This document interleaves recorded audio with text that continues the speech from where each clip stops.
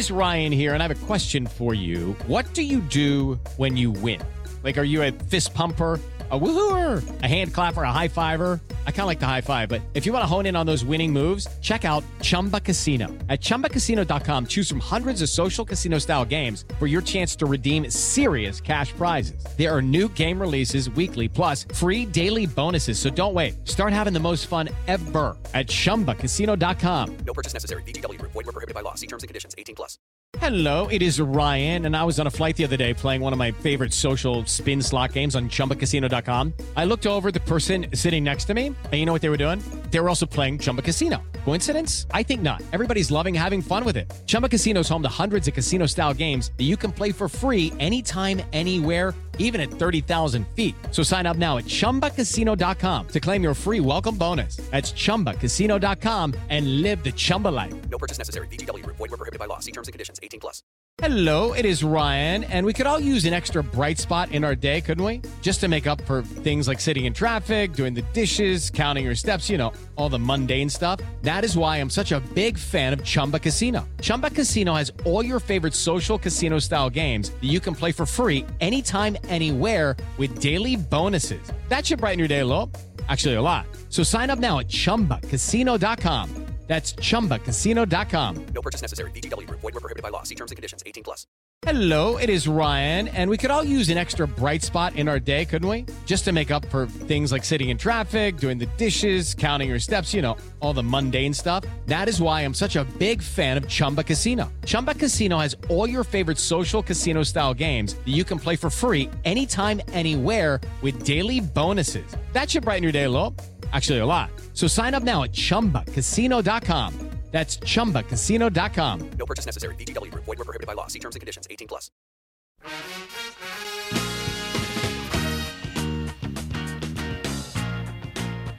Welcome back, Tiger fans, to Rock M Nation's football podcast. I'm Nate Edwards. That's Brandon BK Kiley. This is Before the Box Score, post Black and Gold game edition. Happened on Saturday. Don't know if you watched it. Don't know if you enjoyed it. If you were there, hope you enjoyed it. It was really interesting to watch actual football instead of like that weird scoring hodgepodge thing that they sometimes did during Gary Pinkel and Barry Odom years. But it was a festive back and forth. It was nice to see the guys back on the field. And now football goes back into hibernation for the next 5 months while basketball sucks up all the oxygen. BK, how you doing, man? I'm doing fantastic. I was happy to see them change up the format. It was an actual spring game this year, which is different compared to what we've seen, as you said, from years past. And honestly, I kind of liked the draft idea as well. All of it, I thought, made it for a just more enjoyable all-around experience as fans. So I'm here for it, man. I hope they keep something similar, even if they switch it up a little bit in the format. I hope they keep something similar in the future. Yeah. You give the players some agency on how it goes, because it doesn't count anyway. They're not evaluating this practice for reps or positions or anything like that. Like, you know, obviously Drinkwitz said in his presser, like, hey, we're not figuring out who's going to play in the fall when we do our practices in the spring. So if it doesn't matter and you want to have fun anyway, then yeah, go ahead and do a draft. You know, maybe next year they get the fans involved and the fans do a draft. I don't know. But you know, Drinkwitz is a marketing guy. He knows how to get engagement. He knows how to build a brand, and this was something very cool. The winners ate steak. The losers ate hot dogs.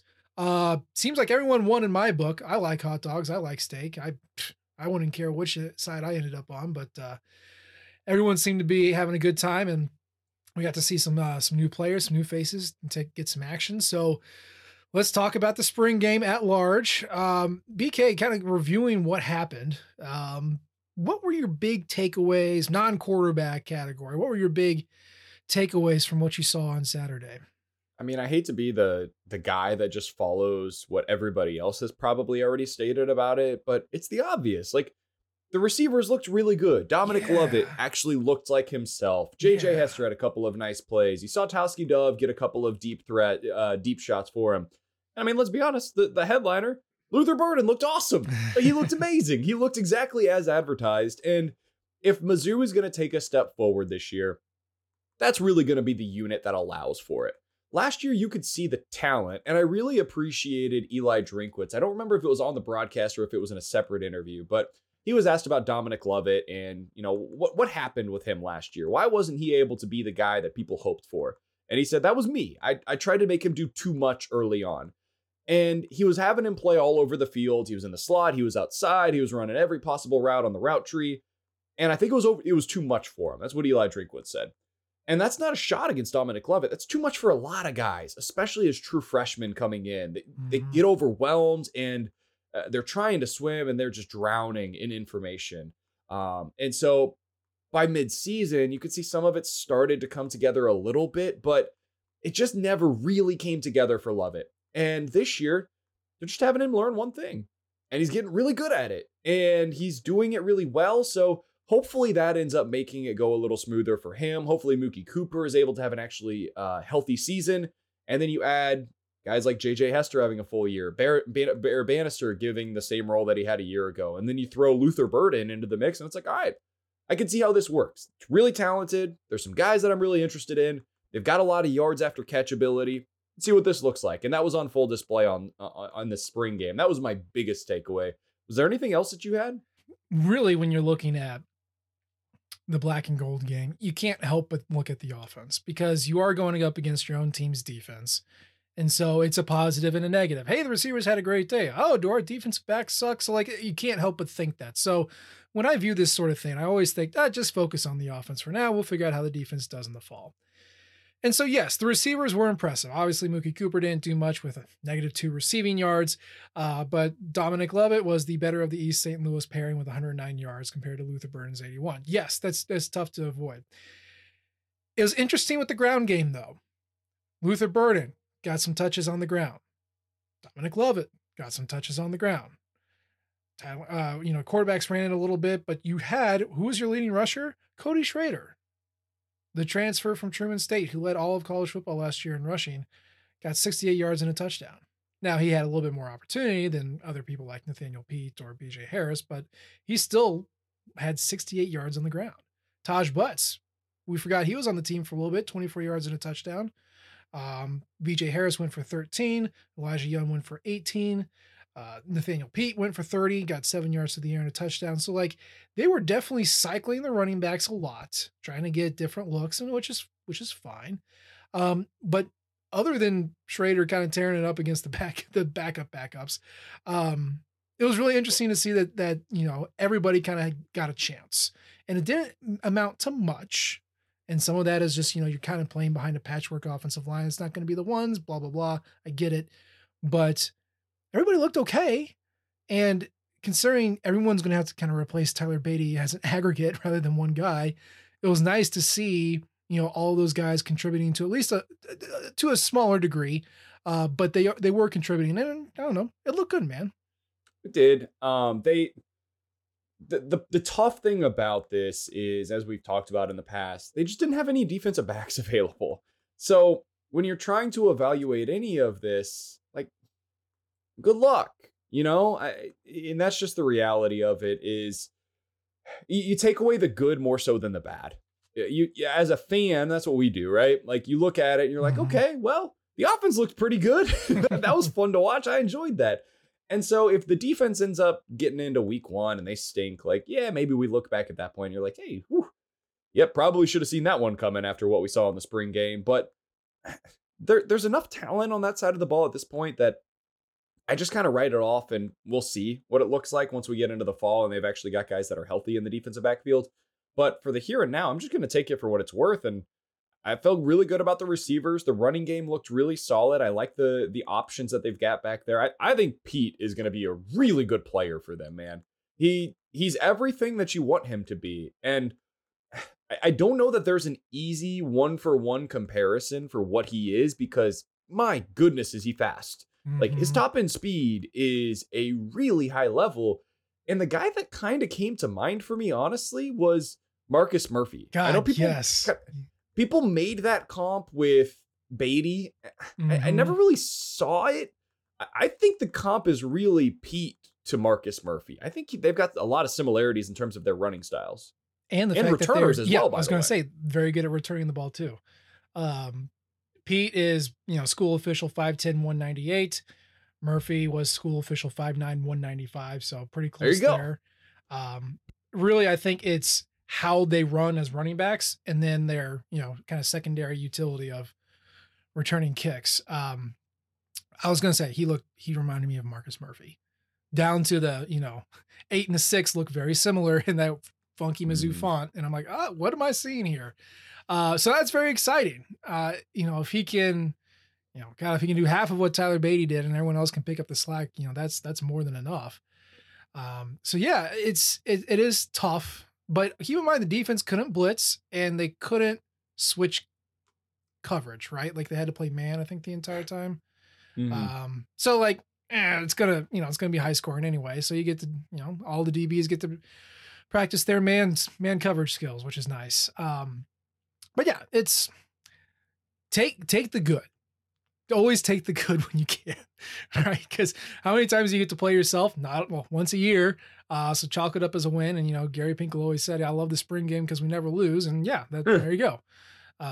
So I'm on board with this. I'm going to take away good things. And yeah, if the defense sucks, we'll figure that out in the fall, right? Like when we find out that they're not forcing turnovers and they're not winning the practices, and like, okay, well, they're going to stink again. Well, that's a problem for future us. Okay, we don't have to worry about that right now. Right now, we're just basking in the glow that Luther Burden looks awesome and the offense seems to be doing pretty well. Now, along those lines, there is a quarterback situation to talk about. There is? There is. I know you might not believe it.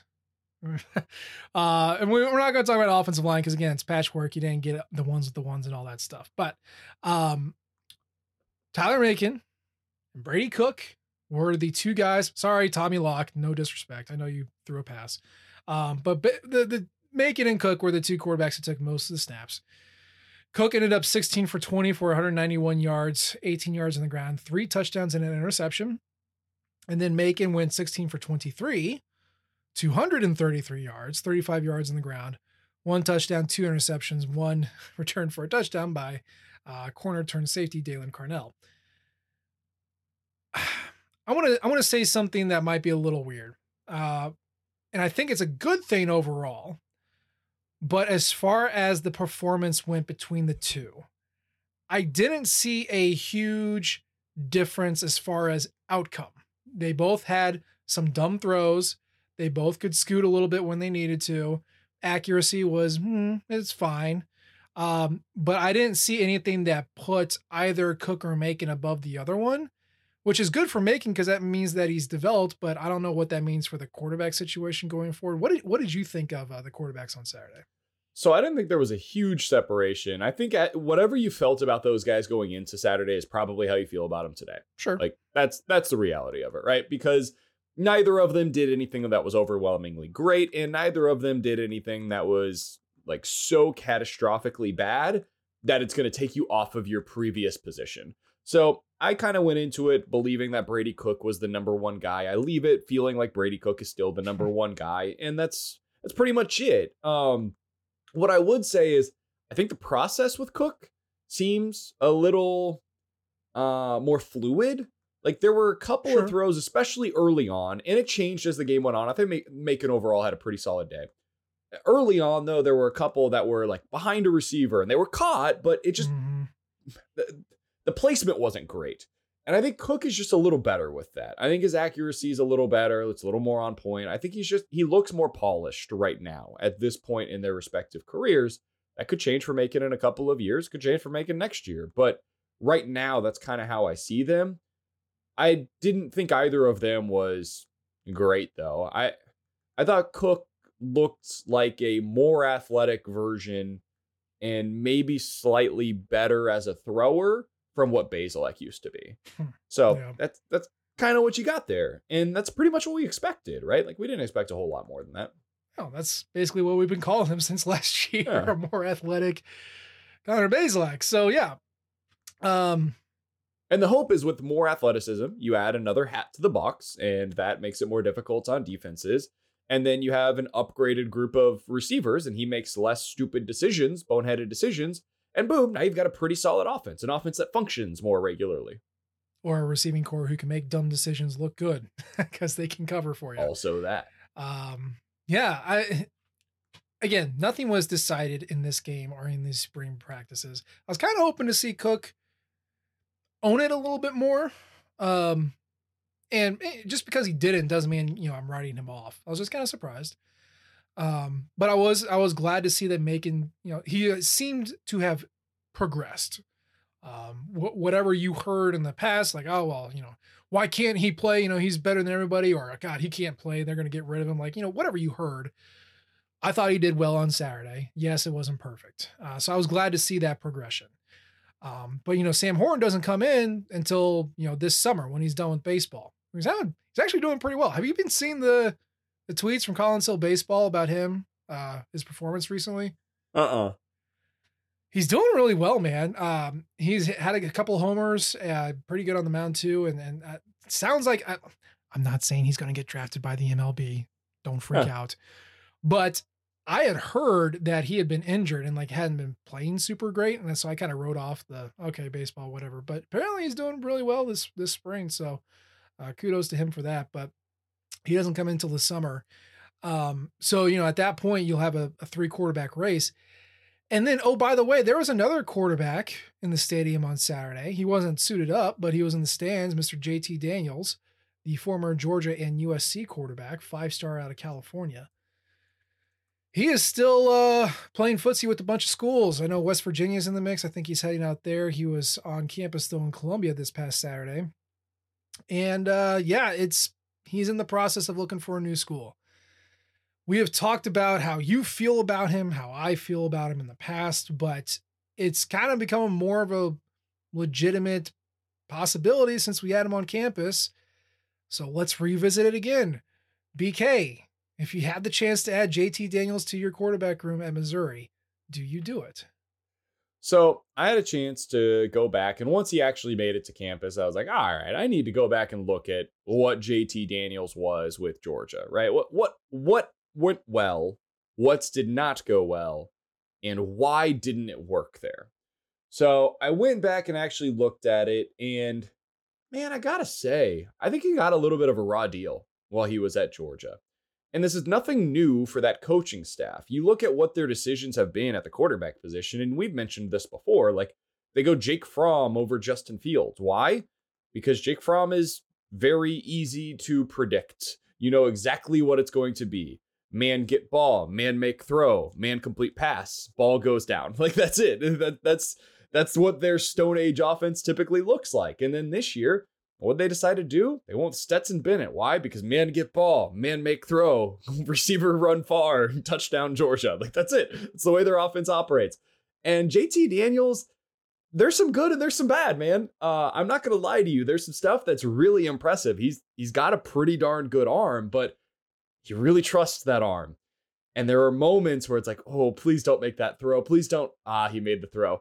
And it ends up getting intercepted, and it doesn't go well for him at times. And I think that they had just seen enough of it where he wasn't quite predictable enough in their eyes. And they have a good enough defense.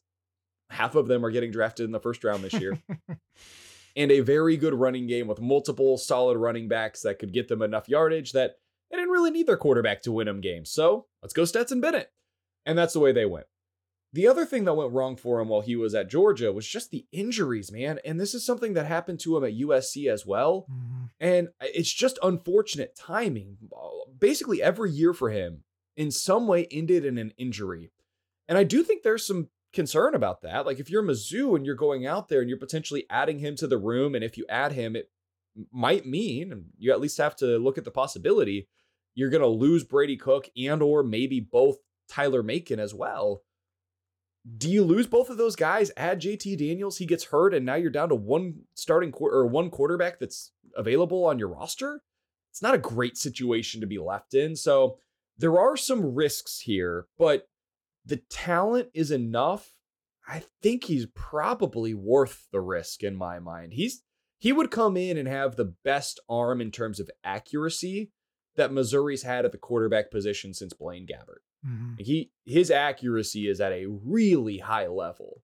He doesn't have a cannon of an arm. His deep ball is hit and miss at times, but that short game, and with these receivers that should be very good after the catch, I could see how it works. It makes a lot of sense. And if you've got him for a year and then you go with Sam Horn next year, I could see that working out very well for Mizzou. So I think it's worth the risk. I would go that route. What do you say? Short answer, yes, you add him. He had when he was a freshman starter at USC in 2018, he had a 59.5% completion percentage over 363 attempts. Okay.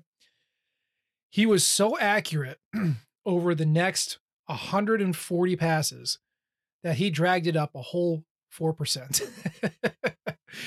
Which, if you're not a numbers guy, that is significant. He took it up from a 59 to a 62% in less than half the passes. So he has become incredibly accurate.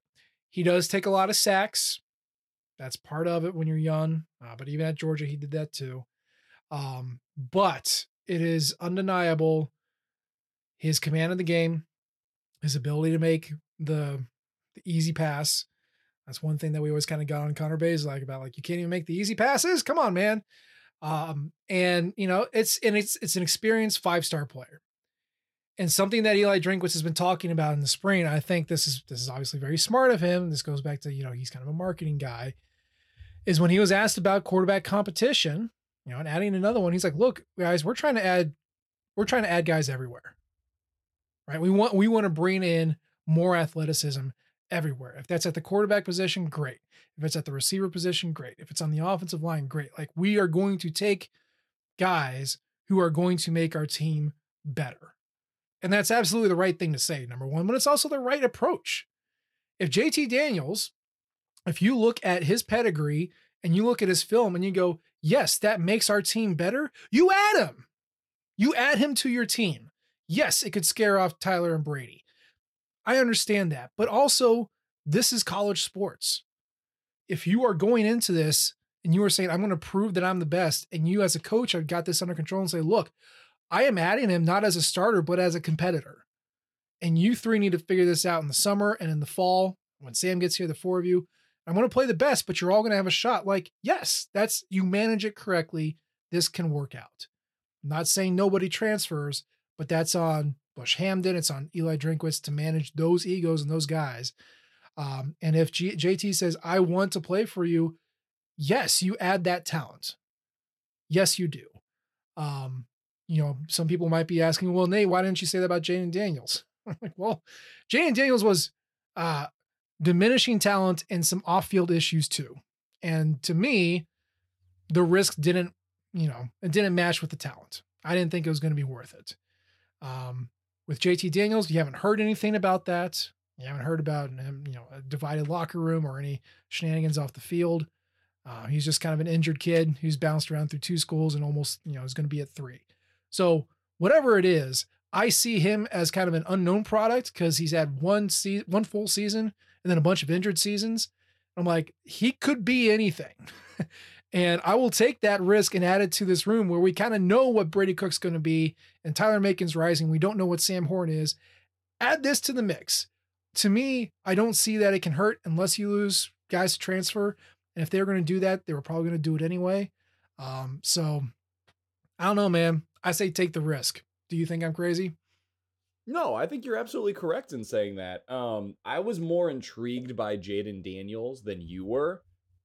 I loved the upside that he brought with his legs. Sure. And that's the one thing that I would be a little disappointed about with this situation is JT Daniels is adding nothing with his legs. Like, he can scramble a little bit, but he's a guy that one similarity that I did see between him and Connor Bazelak that gave me a little bit of pause. I'm not going to lie to you. When he was rushed, when he was pressured, he did the thing where he goes on his back leg. He kind of tries to avoid the pressure as much as possible, and then just kind of throws it away immediately. He has a glitch in his system where it's like, oh no, pressure, run, like get away from it as quick as possible. It's the fight or flight response, right? And he's always the flight. I didn't love seeing that, and that was at Georgia, where you've got some great offensive linemen, and Mizzou has a pretty good offensive line, but it's never going to be at the level of the talent that you're seeing down at Georgia. So that did concern me a little bit, and the lack of running ability makes me less excited about it compared to a Jayden Daniels. Sure. But the guy's arm is at a level that, I mean, we just described what we saw at the spring game, and it's a spring game, take it for what it's worth, but Brady Cook and Tyler Macon looked fine. I thought their accuracy was mostly solid. You add JT Daniels to that mix, he was going to look better than either of those two guys. He's just a better player right now. Yeah. Yeah. And for the record, officially, non-sack yards, JT Daniels has run 22 times for 42 yards. So I know it's not great. You know who else had kind of a, let's call it a phantom pocket presence or a little glitch in the system? Blaine Gabbert. That guy also had a little bit of a problem after Ndamukong Suh broke him in half. I would also probably have an issue with facing down to pressure if a large man like Ndamukong Suh did that to me. So no shame, but we've seen that before. Yeah, I think you add him. It's an athletic, you're just adding athleticism. And I think regardless of what we think, it seems to be kind of the MO that's what Eli Drinkwitz is going to do. So, if JT's offering, I'm assuming Eli's going to take him and then they'll figure out the rest afterwards. And kind of along those lines, as far as transfers, there is, a transfer kind of situation that we're looking at here. Number one, Zaquan Reeves, old Snoop, the redshirt freshman cornerback, he is transferring out. And another little transfer-related, injury-related segment here is that Eli Drinkwitz made a point of saying that the only injured player from the spring who would not be ready for the fall is last year's starting right tackle, Hiron White. So BK, we're kind of in a situation here. Currently, Missouri's got 86 scholarships. You need to be at 85. They will get there. That's not the problem. What I want to discuss is how do they manage the scholarships going forward? Do they need to take another offensive lineman? And God, we saw the backup defensive backs on Saturday. Snoop is gone. Should we be worried about our corner situation? Not yet. I think you're all right with the depth right now. Now, if it continues to thin out from here, yeah, maybe you do decide to do that. But I think you should be all right at the moment at corner once you get those guys back. And you had a couple safeties that were down as well. Mm-hmm. At tackle, I do think that's a spot, and we've talked all offseason about how we think that they've got pretty good depth there, and depth's great until you have to use it. And that's, as you're looking at what the lineup would look like on opening day if Hiron White ends up having to miss a little bit of time, it's probably Zeke Powell that will be starting at right tackle. Yep. Now, Zeke started a couple of years ago, and I remember that was the offseason that he was added super late into the process. I think it was like July. He showed up on campus. It was like, hey, they've got this Zeke Powell guy from Coffeyville Community College. And then he went to South Alabama, and now he's at Mizzou. It's like, okay, who is this guy, and where's he fit into the roster? And then he was starting at left tackle against Alabama. Mm-hmm. It's like, oh boy, this is going to be a problem. And he was fine. Mm-hmm. He was fine. I wouldn't say he was good, but he was fine. You didn't really notice him a whole lot, and that's a win for a guy that showed up as late as he did and was producing the way that he did. So credit to him for that. But this is kind of the way I view it. Zeke Powell is at the college level, kind of replacement level offensive tackle. Mm-hmm. If he's out there, you should be good. He'll be fine if he ends up starting. But you'd kind of like to upgrade that spot if possible. And if Hiron White's going to miss a significant amount of time this year, and we just don't know the answer to that, but they should know the answer, that's probably an area, that's probably a position that if somebody becomes available that you view as an upgrade, I think you might have to make that move. That's the one spot as I look at the roster right now that I would be a little concerned about. I think some might be concerned about tight end. I'm not, because they've got a horse there. That's right. That's about it though, man. Yeah. I really don't see many other areas on this roster where I'm like, yeah, definitely need to add an upgrade there. If they want to add some depth, okay, that's fine. I get that. But I think they're in a pretty good spot right now, honestly. I agree. I mean, yeah, it doesn't inspire confidence that Zeke Powell is starting, but I think he's fine. And, Mitchell Walters, the third-year sophomore out of Melville, he was splitting reps with Zeke at right tackle too. So you got a couple options there. It's kind of an odd situation because the offensive line has so many guys. There's 18 guys, and they all kind of vary in age. It's way more balanced on the interior. If you look on the outsides for tackles, you either have like a fifth-year senior in Javon Foster or a graduate in Hiron White, Or you have, former walk-on Richard Taylor or freshman Valen Erickson or Mitchell Walters, who has, got 2 snaps to his name. And then Zeke Powell, who kind of rotated in last year. So it's like super proven. And then kind of, there's a lot of options that aren't super proven. Obviously, Connor Wood can bounce out to play tackle. We have seen him do that before. The question, of course, is, does Connor Wood playing tackle give you your best 5? Mm-hmm. And that's something that you and I have talked about. Obviously, it's something that the coaches talk about. So if you see Wood on the outside, then obviously they have some trust in like EJ and Doma Ogar or Connor Tollison or Luke Griffin and Xavier Delgado. Then they feel good about that. If they are hitting the portal for a tackle, number one, you're not going to get some game-breaking tackle. Like that's not the good tackles aren't transferring after spring, but you could probably find an experienced piece, maybe a G5 piece who wants to bounce up, or maybe an FCS guy. But you're not going to find someone that you're going to go, ooh, I feel really good about that. You're going to find someone like, oh, I've never heard of him. Okay, we'll see how he pans out. So it is kind of interesting to think about. As far as any other additions. By the way, before we move on from the offensive line, one other thing to say about that group. One guy that I would keep an eye on, and I don't think he's going to play this year because it's really hard for true freshman offensive linemen to get out there. Armand Mimbu looked really good. Yeah. He's 6'3", he's 315 pounds. He's already at the size that would be required to go out there and play today. Mm-hmm. Again, I'm not saying this guy's going to play, but would it shock you if he ends up on the 2 deep at some point this year? Because I remember Connor Wood saying, oh, he's got like freshman mistakes with his hands. Now, granted, I don't know what I'm looking at, but sure, I didn't seem to see anything wrong with him on Saturday. So I'm with, if he pops up on the 2 deep, I'd be like, yeah, that makes sense. He's somebody that I would watch, and we can't watch him through fall camp, but just watch where he's at on the 2 deep, because I would be interested to find out where he ends up. And if he's a guy that ends up getting a little bit of playing time, especially in like the blowouts when they're going up against a directional school, that'd be interesting to watch. I think he might be your future. I thought it would be on the interior. I think it probably still is on the interior, but I think they've been playing him outside at tackle a decent amount so far in camp. So he's a guy to watch. Yeah. Really? So you mentioned, he's 6'3", 316. That screams to me SEC interior lineman. And there's also Dylan Spencer, who's 6'3", 337, who's also splitting time at tackle. And most of the time you think of offensive tackle, you're thinking like, 6'4" at a bare minimum, 6'5", So shorter tackles, kind of like a shorter swing tackle, that's an interesting prospect for this offensive line going forward. Obviously, you can play the spot. If you can shut down a defensive end, it doesn't matter how tall you are. Don't get me wrong, but I was curious to see him on the outside there. So I don't know, man. Like, again, I am incredibly biased because I grew up when I grew up, and I'm always rooting for the kids who you actually recruited rather than the transfers or bringing someone else in.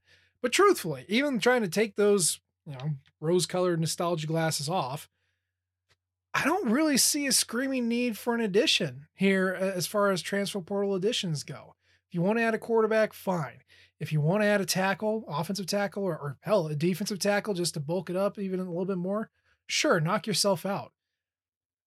But I'm kind of like, you got to cut one more scholarship, and I don't really think you need to add anybody else.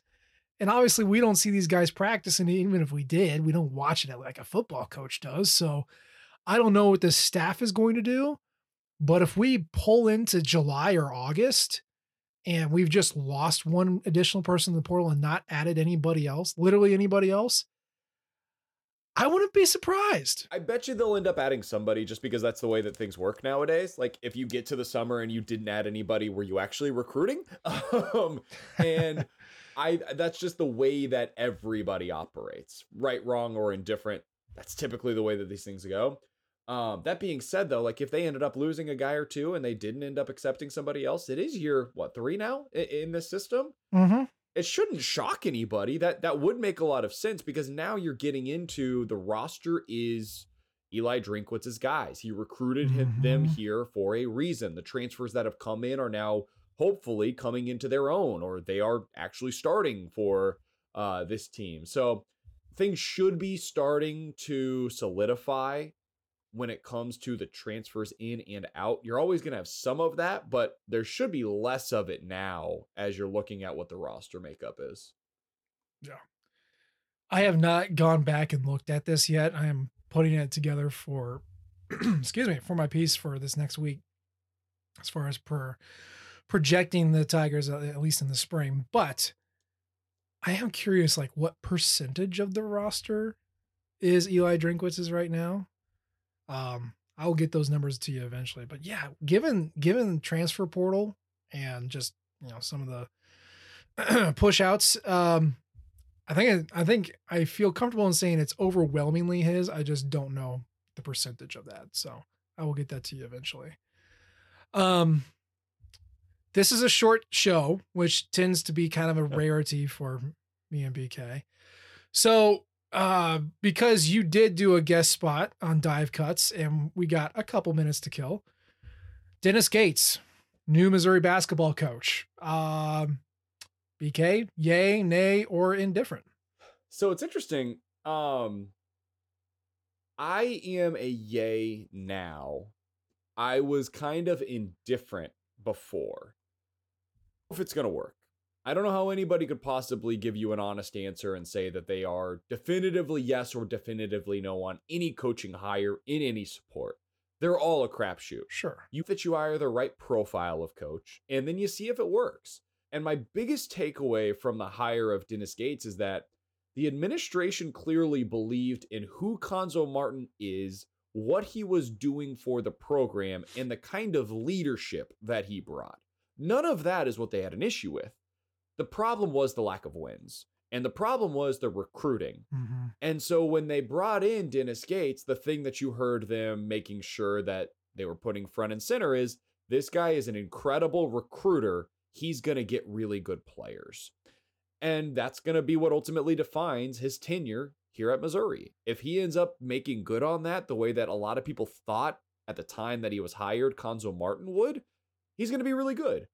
If he doesn't, if he ends up failing and he can't get the kids to come from St. Louis and he's not able to go into Chicago and keep them in this area, and it ends up just more of the same where he's got some athletes, he's got some length, but they don't really have a defined system, and you're going to be in the same spot 3 years from now. But I like the hire. I think he's a really interesting guy. His story is fascinating to me. He graduated from Cal Berkeley in 3 years, got a graduate degree in 4, was a 4-year captain at Cal Berkeley. Took that team from not being very good to being a legit tournament contender. In high school, he decided to go to a school with 2 of his best friends, including Quentin Richardson, who ended up being in the NBA. Him and 2 of his best friends went to a place called Whitney Young, which at the time had never won a Chicago or a Illinois state title. They ended up winning a title there, the first one, and now it's a power in the city of Chicago. So his story is just really interesting to me, and he ended up going and he coached under Leonard Hamilton, was there for a decade, and he said that's his mentor. Leonard Hamilton's a very good recruiter. So I'm curious to see how it goes, man. They've got me. I'm interested, but again, it's just one of those things where you just don't know until you find out what they're going to be able to do on the recruiting trail, because it does become a thing of if you can't get the guys, it doesn't really matter. Yeah. Yeah. I am well on record saying I do not care what the Missouri basketball team does. I want them to do well. I just don't care how they do it. And I don't really follow it all that much. So I'm kind of sharing my secrets here, but I do know that if you need to succeed in college sports, you need to be a good recruiter. You got to get the players. And I didn't know much about basketball. I don't know what a pretty offense versus an ugly offense is.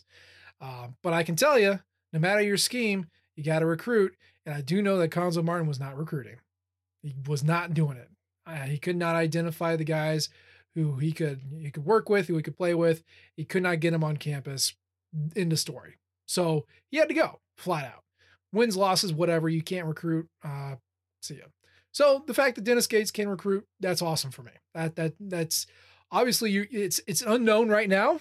It could be anything. It's the mystery box. So it could be literally anything you want it to be. So right now I'm choosing to believe that it is going to be good. The other interesting aspect, and I got this from Power Mizzou's excellent piece on the story of Desiree Reed-Francois and Dennis Gates and how they kind of came to each other. But while she was over in the ACC and her team was getting beat by Florida State, she was like, what the heck happened? Like, how did they get so good so fast? And she was told Dennis Gates started recruiting his ass off and made Florida State legit. And she goes, noted. And however many years later, she is running a basketball search. And apparently she's got a pretty good basketball analytical mind, which is awesome to hear. And she knew who her guy was. Now, obviously they say that out in front, blah, blah, blah, got it. But obviously she knew who he was. She knew what his strengths were. She knew that he was going to be available, and she went after him. And she got him. And to me, like, that's great. Like, the fact that you have your list and you can justify it and you got a story to back it up. I just need the story. Like, until I see the wins and losses on the court, just tell me the story and make me feel good. And that one was a legit story. Like, I feel good about this hire. I feel good about what he can do. Cleveland State was a mess and he turned them into, title winners, got them in the tournament. Like, it's all gravy, man. He can't do any wrong right now. So I'm feeling good. Time will tell, because obviously every hire wins the press conference and the pie in the sky goals. But yeah, whatever the style of basketball, don't care. Give me wins. Give me recruiting wins. We know how important that is, Mr. Eli Drinkwitz. I'll be happy. And I think the fan base will be happy too. Yeah, that's kind of where I'm at. And I do tend to prefer a specific style. Like if you play a really grinded out, slow, slogging pace, don't get me wrong. If you win, I'll buy into it. I'll enjoy it. It'll be what it is. But who, buddy, do I prefer a fast-paced style of basketball? Are you a fastest 40 minutes? Is that your jam? Like, there can be an intermediary between the two, and that's probably somewhere like closer to the fastest 40, but not quite all the way there. Would probably be my preferred style of basketball. But again, if you end up being a guy that plays that stupid Virginia style where you pack it in, getting 50 possessions a game, like, all right, I'll watch it. I won't enjoy it, but I'll watch it. And hopefully you end up being really good in doing so. Yeah. Well, time will tell what happens with the Missouri basketball team. I hear the system pool is going to be expanded, which will be nice.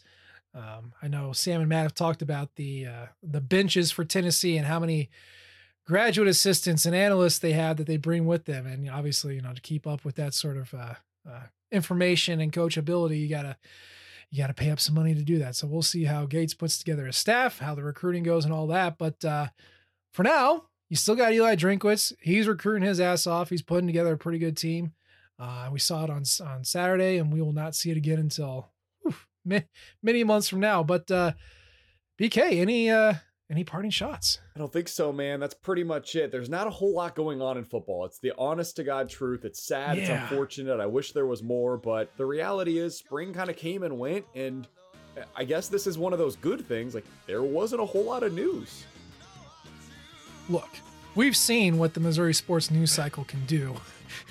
We've seen it in women's basketball. You don't want to be in the news in the spring. So like, hey, it's okay to be quiet. That's totally okay.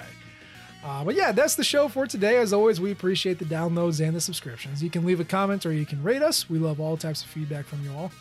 You can follow us on Twitter. I'm at Nate G. Edwards. He is at BK Sports Talk. And of course, you can follow the Rockham flagship at Rockham Nation and listen to BK on the radio in St. Louis, 101 ESPN.